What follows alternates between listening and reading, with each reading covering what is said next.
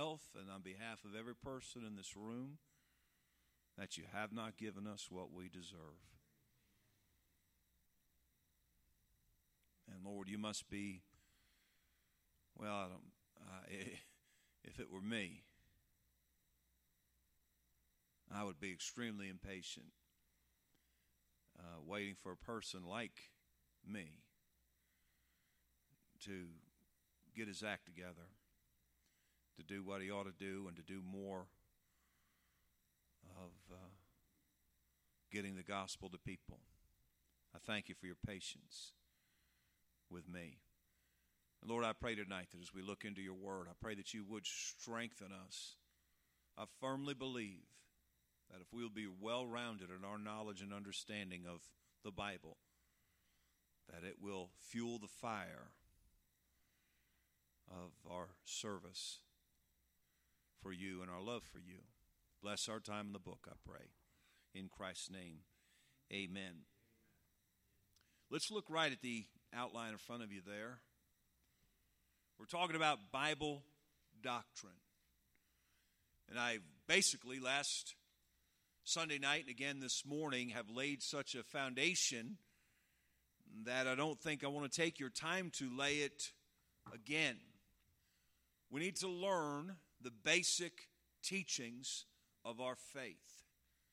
And most Christians are not very familiar with those basic teachings of the Christian faith. So, let me jump right in here. First of all, I want you to notice number one, and there's a bunch of lines in the front, and there's just 3 in the back.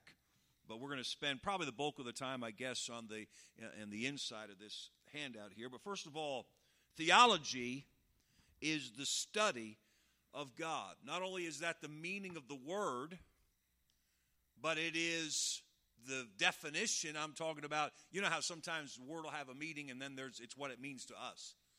But this is both. The meaning of the word theology is God study. Theo, no barking please, means God.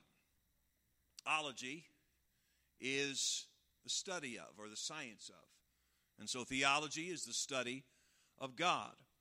You'll notice the statement there, and the man underneath there is a Baptist theologian from the 19th century, James P. Boyce, said theology is defined as a science.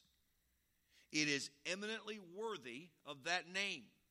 It lacks nothing but that constitutes a science.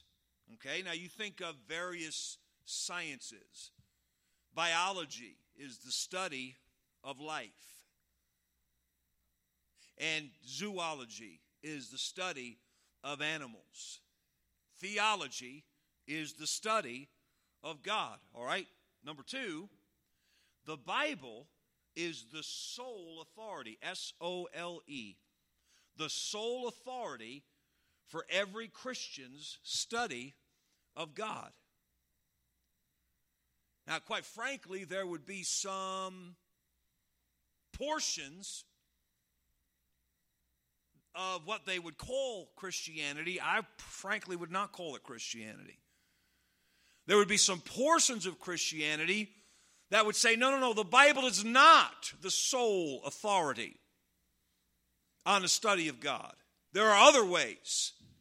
And that would be a major difference between what we preach and with what other groups that may call themselves Christians, but scripturally speaking, they do not fit the definition because the Bible is clear that the Bible itself, we read it this morning, all Scripture is given by inspiration of God and is profitable for doctrine, for reproof, for correction, for instruction in righteousness, that the man of God may be thoroughly furnished unto all good works. What does that say? It's saying the Bible gives you everything you need. And there are other portions of Scripture that tell us, no, it's the Word of God that is the foundation of all that we believe. Notice the quote there from Charles Hodge, who was a theologian also in the 19th century. He said, all the facts, truths, doctrines, and principles which enter into Christian theology are in the Bible. Now, I've given 7 examples, and I'm going to ask you to write these down. I'm going to ask you to write them down because I want you to remember them. 7 examples of it's not the Bible plus. You be very careful as you maybe search the internet for some Bible answers. Be very careful that there's a lot out there under the name Christian that does not believe that all of our doctrine comes solely from the Bible. It's the Bible plus. Let me show you some things that some folks think it's the Bible plus.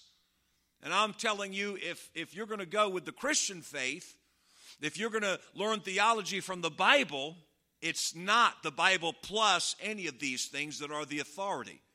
In other words, okay, the Bible says this. Let's balance that out with what this other thing tells us. And when we put the two together, when we consider the Bible and what it says, and then we consider what this other source, and we combine the two, then we'll have a better idea of God. No, it's the Bible plus nothing. So let me fill in those blanks, and these all represent teachings and philosophies that really do exist or have existed over the last couple of thousand years. First of all, it's not the Bible plus science.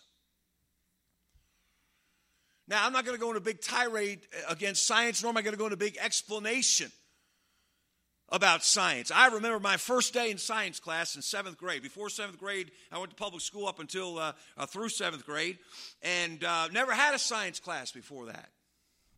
When 7th grade was my first day in any kind of science class, and I was excited about it.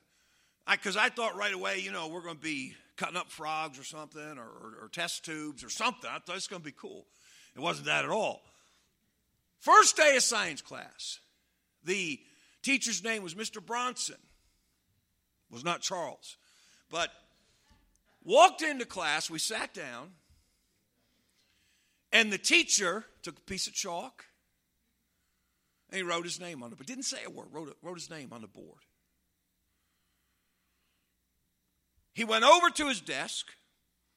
He opened a drawer, and he pulled out a piece of string. He hadn't said a word yet. His first day of class, he hadn't said a word yet. He lays it out on his desk. He goes into another drawer. He pulls out a tape dispenser. Every good teacher has a tape dispenser. He pulls out a piece of tape, and he puts it on this end of the string. The class is silent because we're going, did we get in a crazy class here? What's going on? He pulls out another piece of tape, puts it on the other end of the string. He picks it up, and he turns around. He puts it on tapes it to the chalkboard. Wow, there's got a winner right here. Takes out some construction paper and some scissors. He starts cutting out shapes. I think he cut out a triangle and a square. And then he opens up a drawer and he pulls out some paper clips. Takes a paper clip and he paper clips the triangle to one end of the string. Takes another paper clip and he paper clips the square to the other end of the string. He may have done another couple things after that. I don't know. 7th grade is a pretty long time ago. He turns around and he utters his first word. I'm sorry, he did one more thing. He took the chalk and he wrote on the board the word observation. Then he turned around and he spoke to us. He said, students, science is observation. Nothing more, nothing less. He said, I want you to take out a piece of paper and a pen, and I want you to write a 1-page description of what you just saw me do. He said, and when you're finished, what you have written on that paper is science. You observed what I did. You didn't give an opinion about it. You didn't give, the theory of what's going on in the teacher's head that made him do that. You're writing down a description of what you just observed. I obviously never forgot that. That's what science is. But as I've said a number of times, there's no such thing as an unbiased scientist, just like there's no such thing as an unbiased historian. You have to know that going in. Okay, so I'm not talking about, when I say the Bible plus science, I'm not bashing science. What I'm saying is, when the Bible seems to say one thing and National Graphic or the Discovery Channel seems to say something else. For example, one of the most basic things, the Bible dates the human race at about 6,000 years old. But the Discovery Channel is going to go with the billions and billions of years. The History Channel. Yeah, well, we think that mankind about 10,000 years ago. No, none of that. You say, well, you really think, are you going to let religion control your life that much? That when it runs contrary to public opinion, you're going to stick with religion? No, I'm not sticking with religion. I'm sticking with God's Word. So, it's not the Bible plus science. It's not the Bible plus number 2. And I left the first letter there for you so you know what line you're on. It's not the Bible plus tradition.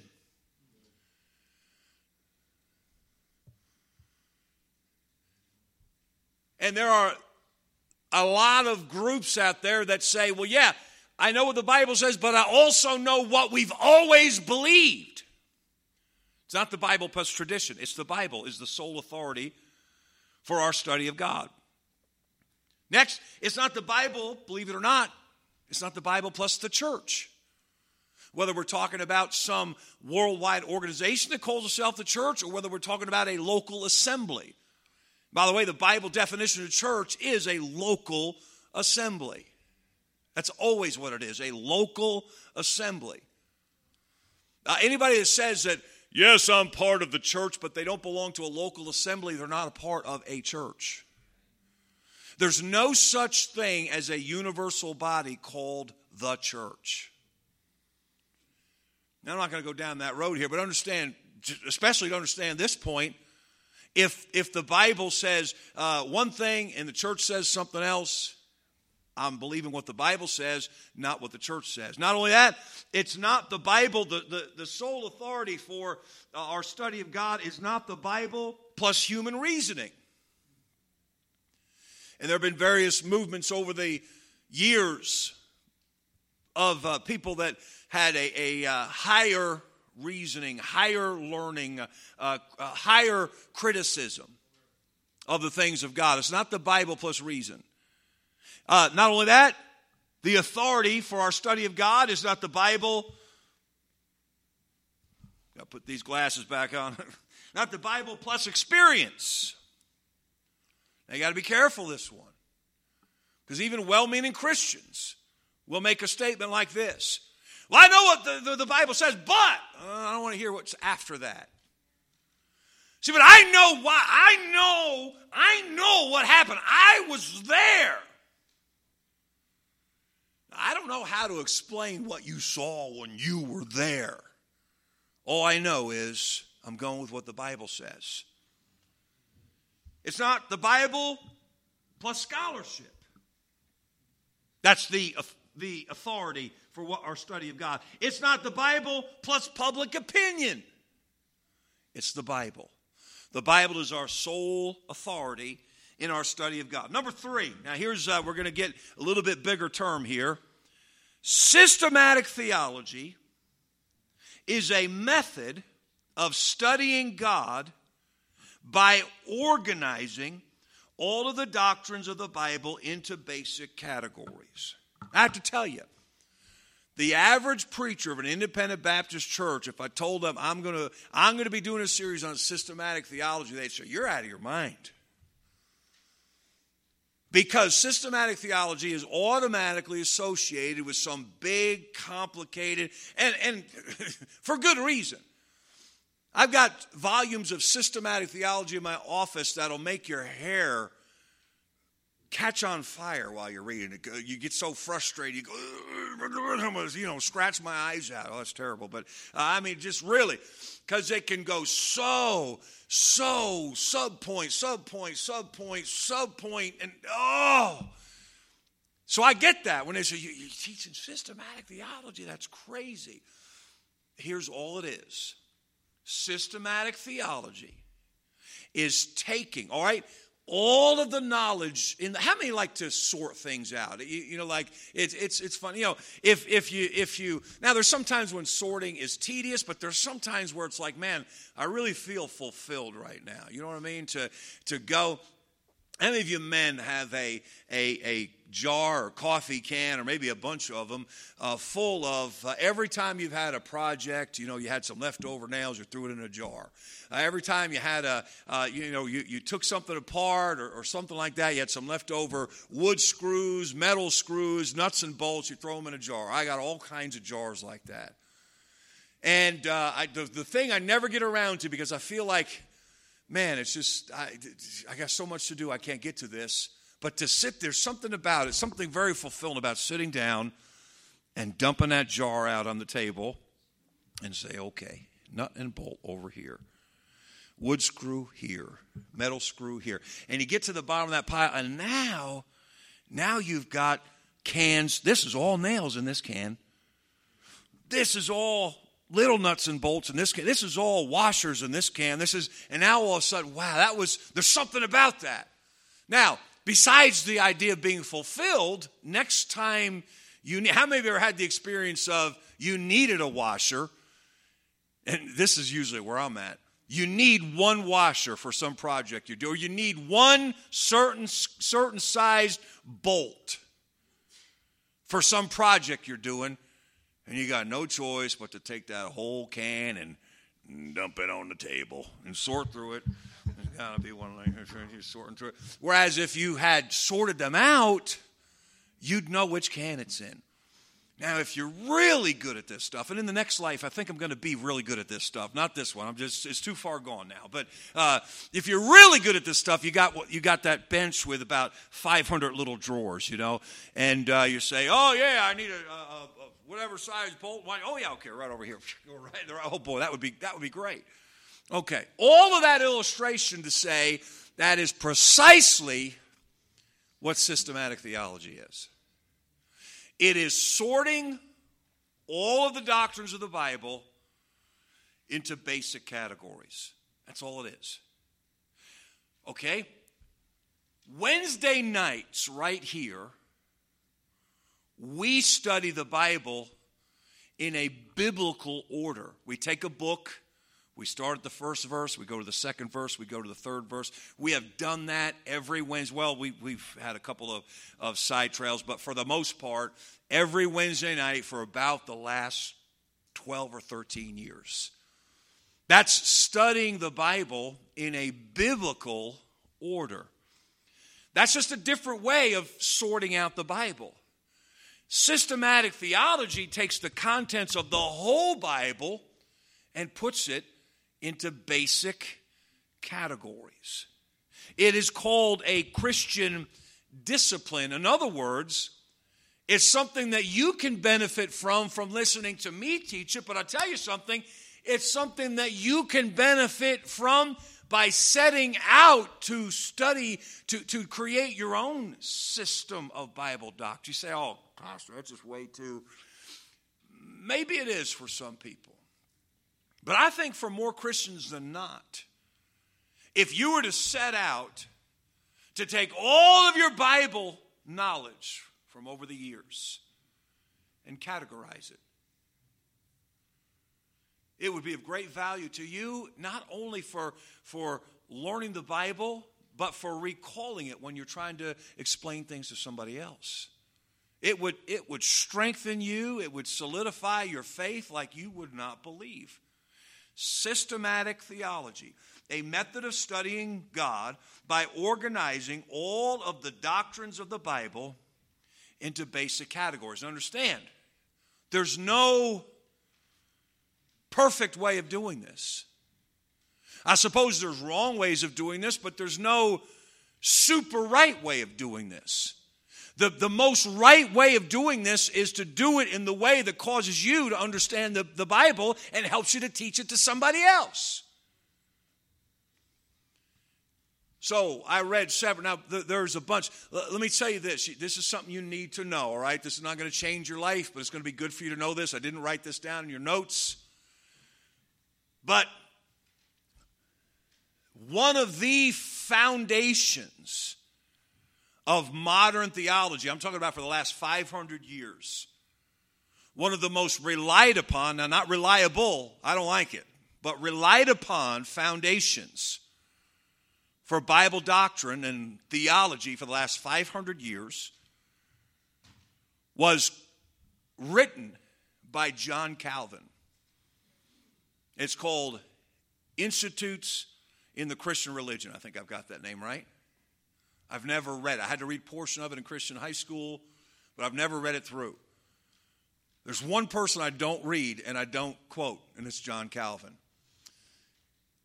I feel like everything he practically did and teaches is infected by a certain stream of false doctrine, and I just don't like to mess with any of it. Now, here's why you need to know this.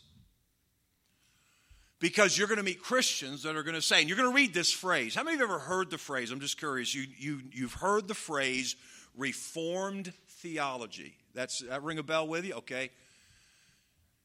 And you say, I don't know. Do I believe in Reformed theology? Okay.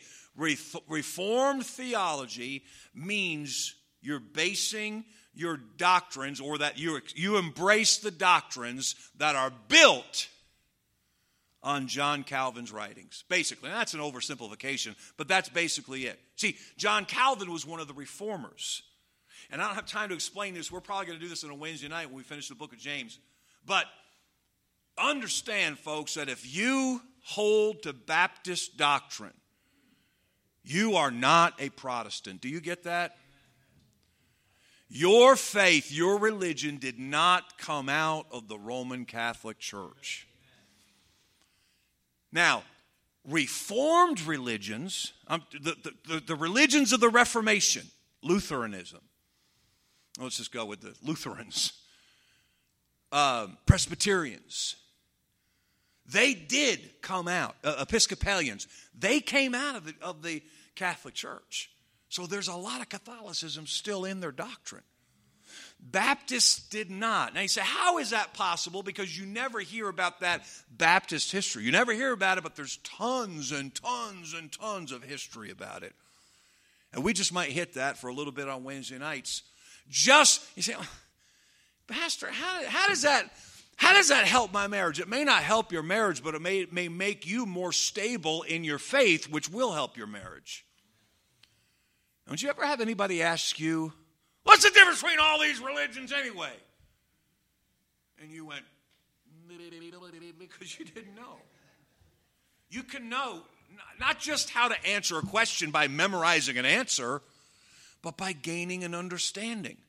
Okay, so you are part of a Baptist church. You have Baptist doctrine. We did not come through the Reformation. In fact, this will enlighten you a little bit. The Baptists, many of whom were in hiding because of the Catholic Church persecuting Christians, when it was reported to them that Luther and Zwingli and Calvin had created this liberty in the Catholic Church to get closer to the Bible again, people thought, oh, great. Now the Baptists don't have to hide anymore because of persecution was listed. You know what the end result was? The Lutherans persecuted the Baptists too. And the Baptist leaders and the Baptist preachers, the Baptist churches said, no, the Reformation didn't remove our persecution, it multiplied it. Because the Lutherans didn't like baptism by immersion either, which was one of the key doctrines, one of the doctrines that a lot of Baptists today don't think is a big deal. Let me tell you, it's a big deal. Anyhow, I almost had to get off on that just to explain this point right here. That Reformed theology is the theology based upon based upon the theology of the Reformers, mainly John Calvin. And that's not our faith. That's not what we believe and practice. So when somebody says to me, now you say what you believe if you understand it, you embrace Reformed theology? No, and by the way, basically what they're asking, they found a fancy way to ask you if you're a hyper-Calvinist. No, I don't embrace that. Now, there are others who have written this systematic theology, taking the doctrines of the Bible and organizing them into categories. There are others who have done that over the years, and I can give you their names, but that's not going to help you. I mean, if you want me to write down their names, I will, but I'm going to tell you, it's some complicated, detailed, not complicated, it's detailed, very detailed writing. If you want to read it, hey, more power to you, go for it. It'll help you, but it's some deep stuff. It's some detailed stuff. That's what I mean by deep. But what I've done tonight, now if you haven't done it yet, open that little piece of paper, and there are no blanks on the inside. It's all just information. I have tried to find or create, the list you see in front of me is, the words and the concepts come from the Bible. And they come from help from other writers. But the list itself is not a copy of anyone's list. I assembled the list, and I prayed about it. I have prayed about this for months. I'm not kidding you. For example, let me give you something, and I'll show you in a minute. If you look down the middle column, there's one box that's empty. How many see what I'm talking about? You see there's one box that has no words in it? And what's next to that? To the left of that, Christian living. And I have wondered for months, where does prayer fit into all these subjects? Where does faith fit into all these subjects? Is prayer a part of Bible doctrine? Is prayer a part of theology? You better believe it is. But where does it fit in these other categories?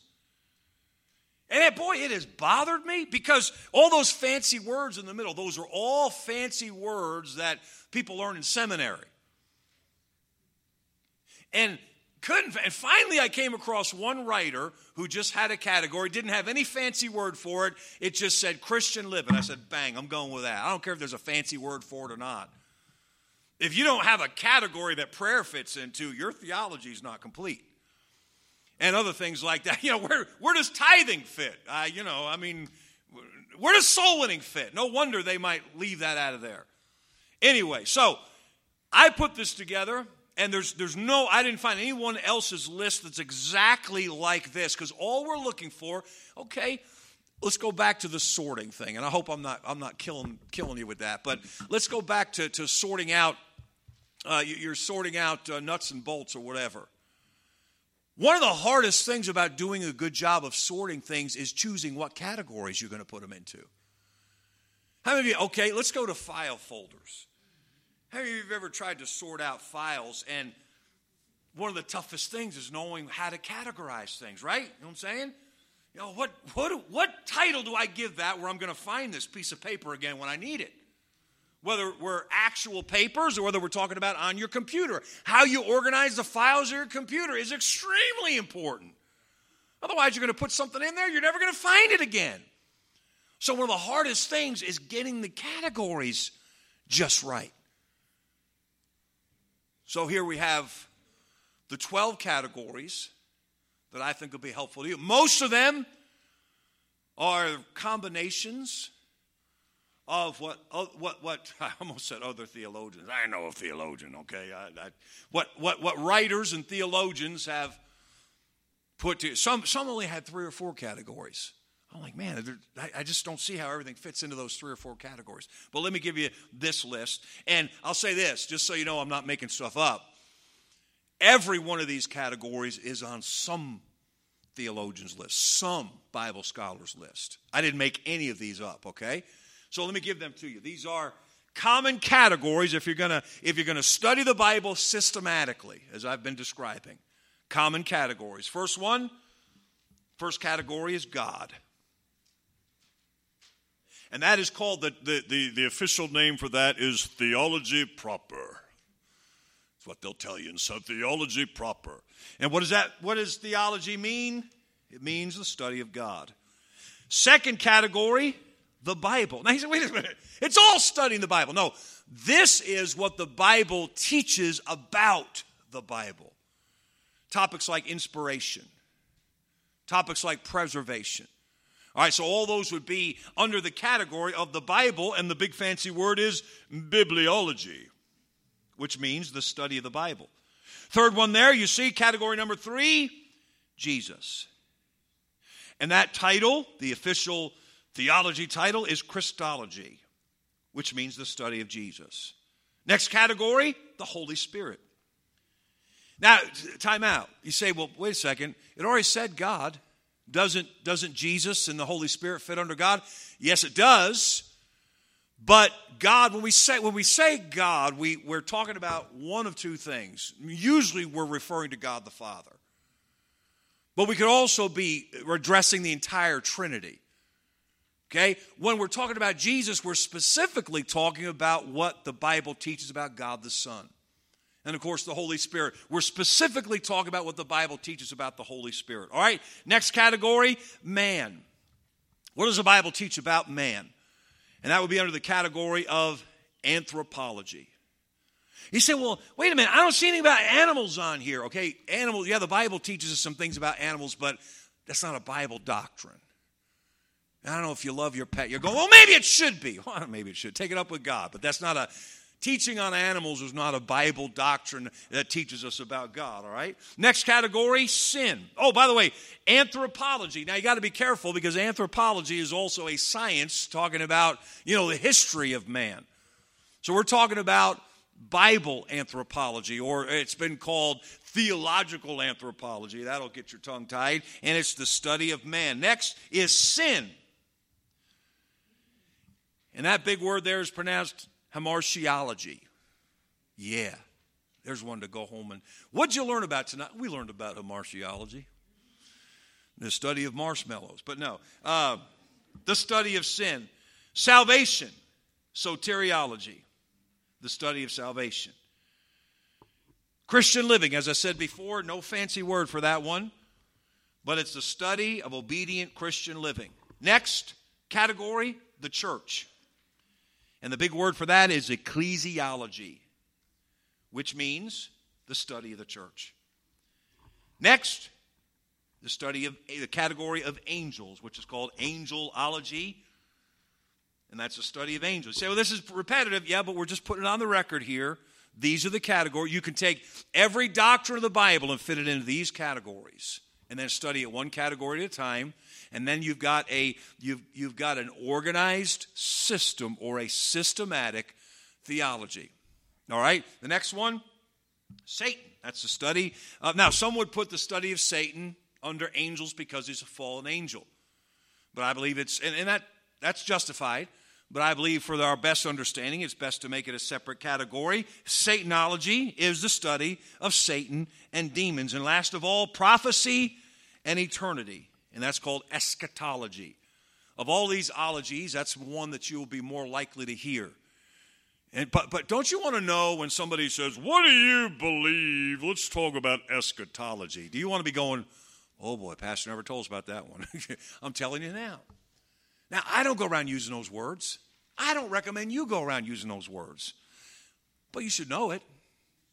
So now I'm giving it to you so you know it. Prophecy and eternity, eschatology. And eschatology simply means the study of last things. So that would include heaven and hell.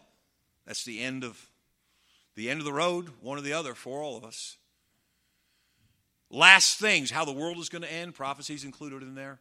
Anything related to prophecy, heaven or hell, eschatology, the study of last things. Turn over quickly, we're all done, the back of the page here. Just some thoughts, and we may hit these thoughts again, but I think it's very important for us to hit them tonight as we close. First of all, letter A. Our motive for studying God and Bible doctrine must always be a passion for God. We should never be motivated by showing how smart we are. I know more than you do. We should never be motivated by, I want to be called a scholar. I think that makes a mockery of God and His Word. Our motive should be a passion for God. There you see there, Jeremiah chapter 29, verse 13. By the way, this is the theme verse or the key verse of everything that we do a couple of things under my daily pursuit of God. That is the theme verse of that. If you read your Bible according to the daily pursuit of God, you see that verse every single week. It's on the top of the page. I'm working on some other projects that are helping, like Bible study guides based upon our Wednesday night Bible studies. And at some point, I'll get those into spiral-bound book form where you can study the Bible for yourself and fill in the blanks as you go. And that's also going to be under my daily pursuit of God. And it'll have that theme verse on there because I love that verse, Jeremiah 29:13. You shall seek me and find me when you shall search for me with all your heart. Our motive for studying God and Bible doctrine must always be a passion for God. Do you have a passion for God? Secondly, letter B. Our study of God and Bible doctrine must always be accompanied by genuine love. 1 Corinthians chapter 13, verse 2. Though I have the gift of prophecy and understand all mysteries and all knowledge, and though I have all faith so that I could remove mountains and have not charity, I am nothing. Charity is specifically that love that we have for other people through God. Or it's God loving other people through us. So if you get so wrapped up in your study of doctrine that you lose your compassion for the world, it has become unproductive. It has become counterproductive. If you become such a scholar of God's Word that you can't remember the last time you witnessed to a lost person or passed out a tract or brought somebody to church, your study of Bible doctrine has become counterproductive. So it must always be motivated by a passion for God. It must always be accompanied by genuine love. And letter C, our study of God and Bible doctrine should result in greater service for the Lord. And that brings us back to where we started, 2 Timothy 2:15. Study to show thyself approved unto God, say the next word with me, a workman. That needeth not to be ashamed, rightly dividing the word of truth. That tells me that if you're rightly dividing the word of the truth, if you're rightly dividing it, if you're studying it properly, the end result's going to be more service. If your study of Bible doctrine, if your study of theology, that's a little redundant there, but if your pursuit of theology does not make you a better, a more fired up, a more zealous servant of God, something's amiss. Something's out of whack.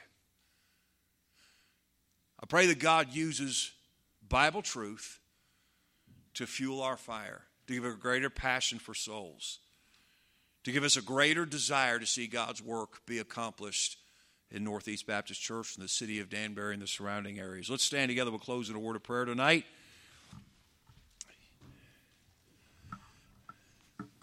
I don't know if you find this intriguing or interesting at all,